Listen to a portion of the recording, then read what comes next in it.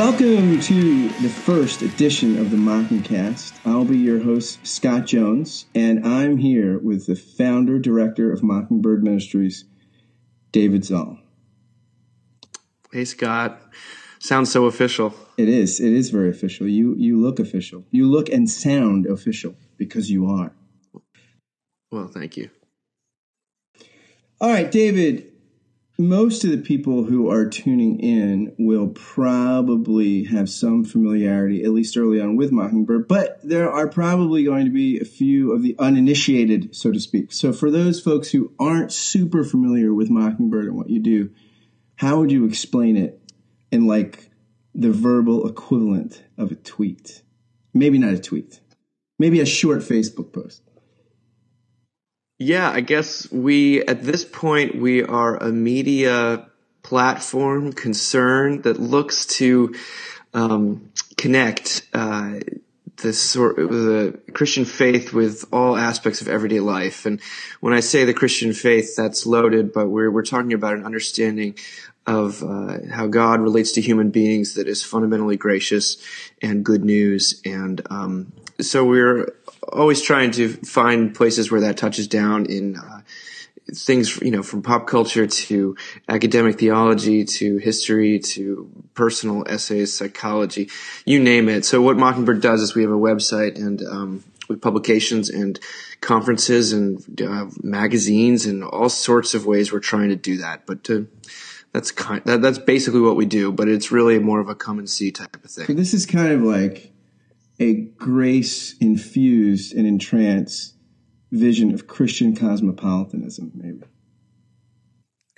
I like it. Yeah, I like it mainly because that's the name of the Whit Stillman show, The Cosmopolitans. And one of the features that you do through the website is you put out a pretty long-form blog post. It's packed full of great stuff called The Weekender. Tell us a little bit about The Weekender. Sure. A lot of websites have these things, but it's a roundup that goes out on Fridays that touches on all the things that we didn't write about during the week that are of interest or that have just come across our screen. Sometimes it's older things as well. But they appear to be popular posts. They're fun to put together. We can kind of things that only we feel maybe warrant a mention rather than a post of its own. And we there's a format, but the three of us that do it, myself, Ethan, and CJ, we each have our sort of own ways that we go about it. But it's really just a roundup of links and articles with some minimal commentary. It's gotten a little bit too long, in my opinion, but we have fun with it. And we can find it. Folks can find it at ember.com. That's correct. What a short, easy URL. That's great. Yes. Just a point of personal question. You have a short name, but how often do people ask you how to spell it? I get it's asked a lot. I never. When you hear Zoll, people tend to spell it Zoll left to their own devices. So there's no surefire way of saying it correctly that someone will spell it right. I am so envious of people with interesting names, like Scott Jones. Like no one ever asks me to spell it, and when somebody does, it's not like getting carded when you're 40. Because you look at the person like, oh, you can't phonetically figure out Jones. You probably had a hard time in life. Like you don't, So it's not nice even when it happens. But so this week's Weekender, a couple interesting things. One, I love that you featured Joel Miller's piece on Oprah and her believing a historical perspective. Because I think Oprah and religion is so great. Because you know how on her show she would give away, you're going to Australia. You're going to Australia. I'm picturing her going, you're going to heaven. You're getting nirvana. All right. Like a religious salvation game. But so tell me, what did you find intriguing about Oprah on belief? Well, I know a lot of people that read and digest everything Oprah does. And I think she's a fairly easy target. So we don't talk about her that much. But this was the way that Oprah uses the word belief, and she's been talking more and more about religion. And the way that she uses the word belief, it turns out, is quite different from the way it's traditionally been understood. So she's sort of the poster child, I guess, for the triumph of the subjective over any believing or assenting to some kind of objective truth. That's what it used to mean to believe, or to historically it used to be that you would, to believe in something meant to, in the sense of, I believe in you. I'm going to put my energy behind you, my faith in you. Then it became sort of, I assent to it's the truth of that statement. I believe in God, that God exists.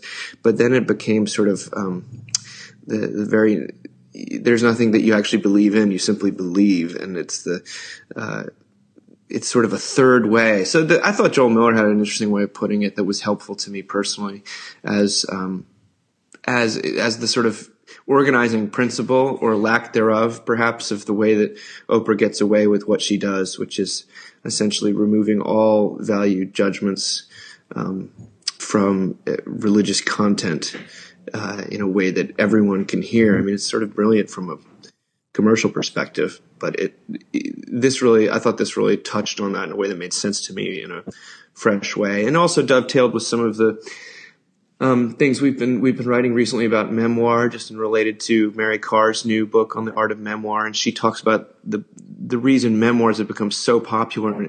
They're a genre that almost had no popularity 50 years ago, or were really very peculiar to something that I think the bulk of sales, in fact, of hardback, some enormous number of hardback books sold in this country are memoirs. It has to do with the triumph of the subjective over the personal experience that trumps all else. Some memoirs are great, by the way, but that's her theory about why it's so popular. And that resonates with what Miller's saying about happiness and Oprah. So it's sort of like, maybe is what you're saying, an old perspective on faith used to be, like, let's say you're walking on ice to get something that slipped down to the ice. Like, if you have a little faith in really solid, thick sheet of ice, you're fine, because like the ice is the thing that your faith is in the rock hard object kind of thing that you can be unsure. But now, do you think is what sort of gives you pause in this, you're an advocate and champion of a grace-oriented approach to life. And I think on one level, because this is a choose-your-own adventure, I'm okay, you're okay, it looks very gracious, but maybe is your fear that like it leaves people trapped in their own subjectivity, which often winds up coming back to judge them like in the face sort of thing? Yeah, absolutely. I mean,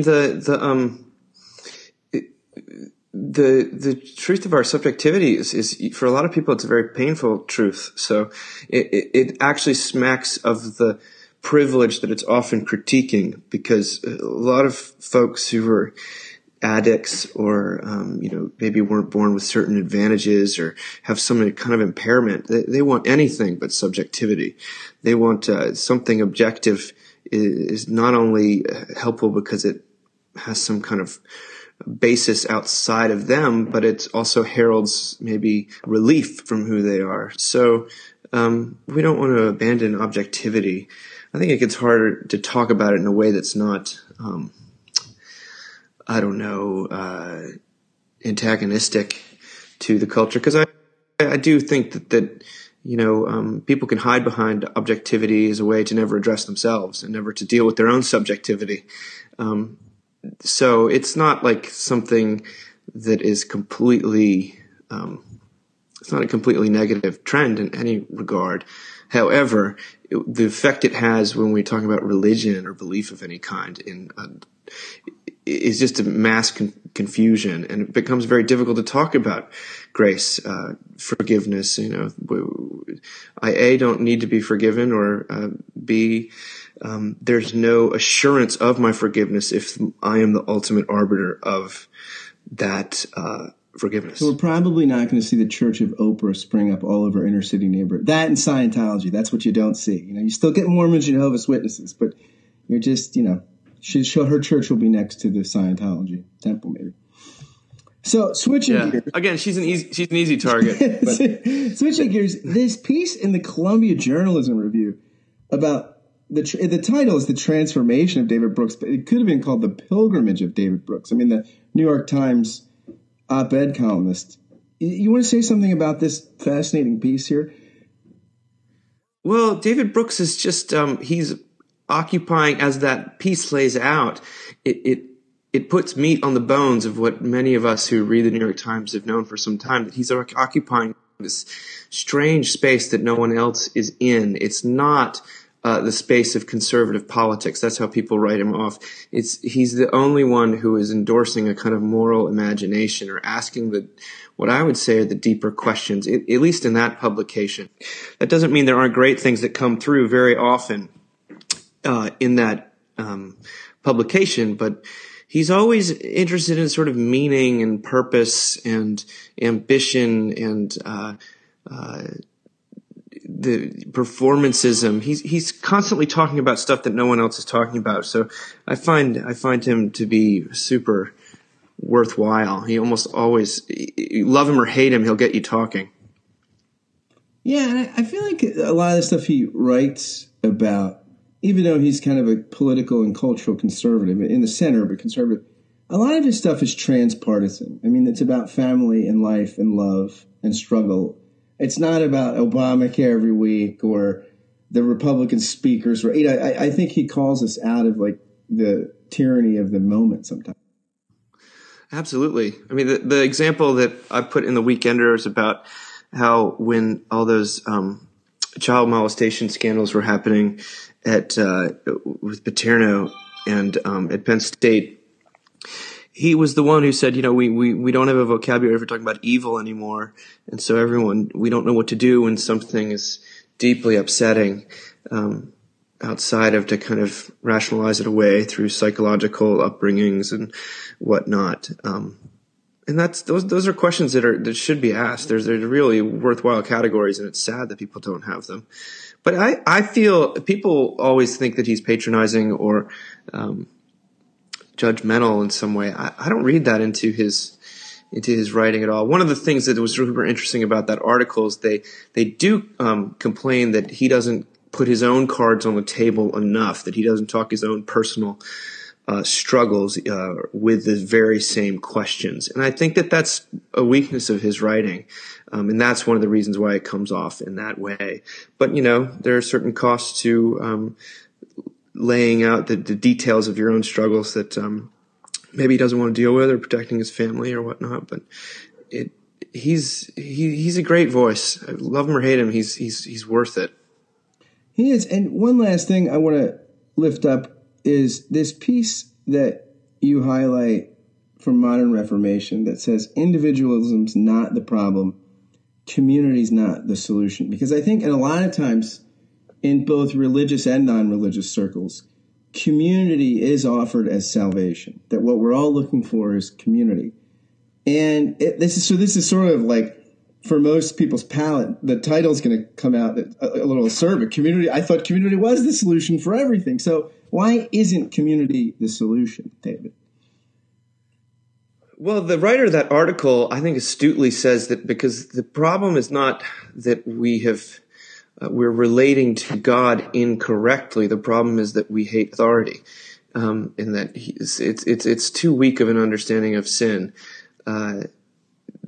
So that's where he goes. I mean, his sort of solution is to kind of reclaim some lordship theology that I'm not sure, which kind of masquerades as more law in the way I read it. But the diagnosis is interesting because you do hear a lot of this stuff about community, and the truth is people are really lonely. Like, they're extremely lonely, and they're getting lonelier.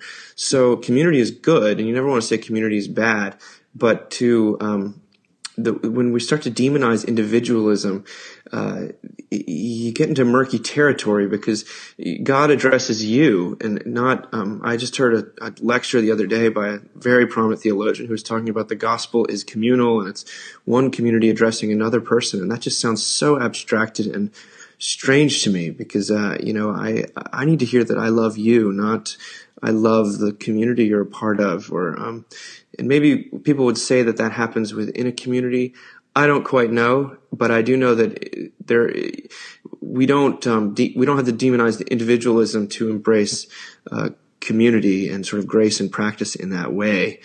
But community is not the gospel. It's just simply not. The gospel creates community, and but once Christianity or church becomes a means to basically replace your family, it's or make up for the bad high school experience you had. I mean, I think that gets really dangerous because you're. People had bad experiences in high school. I did. It's interesting. I think like what happens when you have community without, I think, grace and one-way love is that the communitarianism actually helps you bury the real stuff you need to deal with, right? Because, well, if I just fit into the community, if I just parrot the right lines, then I'll be accepted. Then I'll fit. And actually, I think has the opposite effect, where you wind up more isolated than you were before sometimes. But yeah, you can be lonely in a community. But then again, I go to a church where I've never experienced such community, and it means a lot. But we've never, you never hear a sermon about how God will shape our community. That happens unselfconsciously, and it really does happen. It's not just something we like to say on the website. It happens. I see it in my own life. So you don't want to demonize community because it's a buzzword, but you don't want to demonize individualism. What he's trying to do is say that the problem is rebellion. It's not a problem of relatedness. It's actually a problem. Sin is deeper than how I relate to other people. It's a sort of an act of rejection of God that says, I am God. It puts yourself not just as a person who's alienated from God, but a person who thinks they are God. And that is, I think that's much truer to our own experience, although it may not be fun to go there. And that may, at first blush, sound like it's something that might make you feel lonelier because it's kind of a condemning word.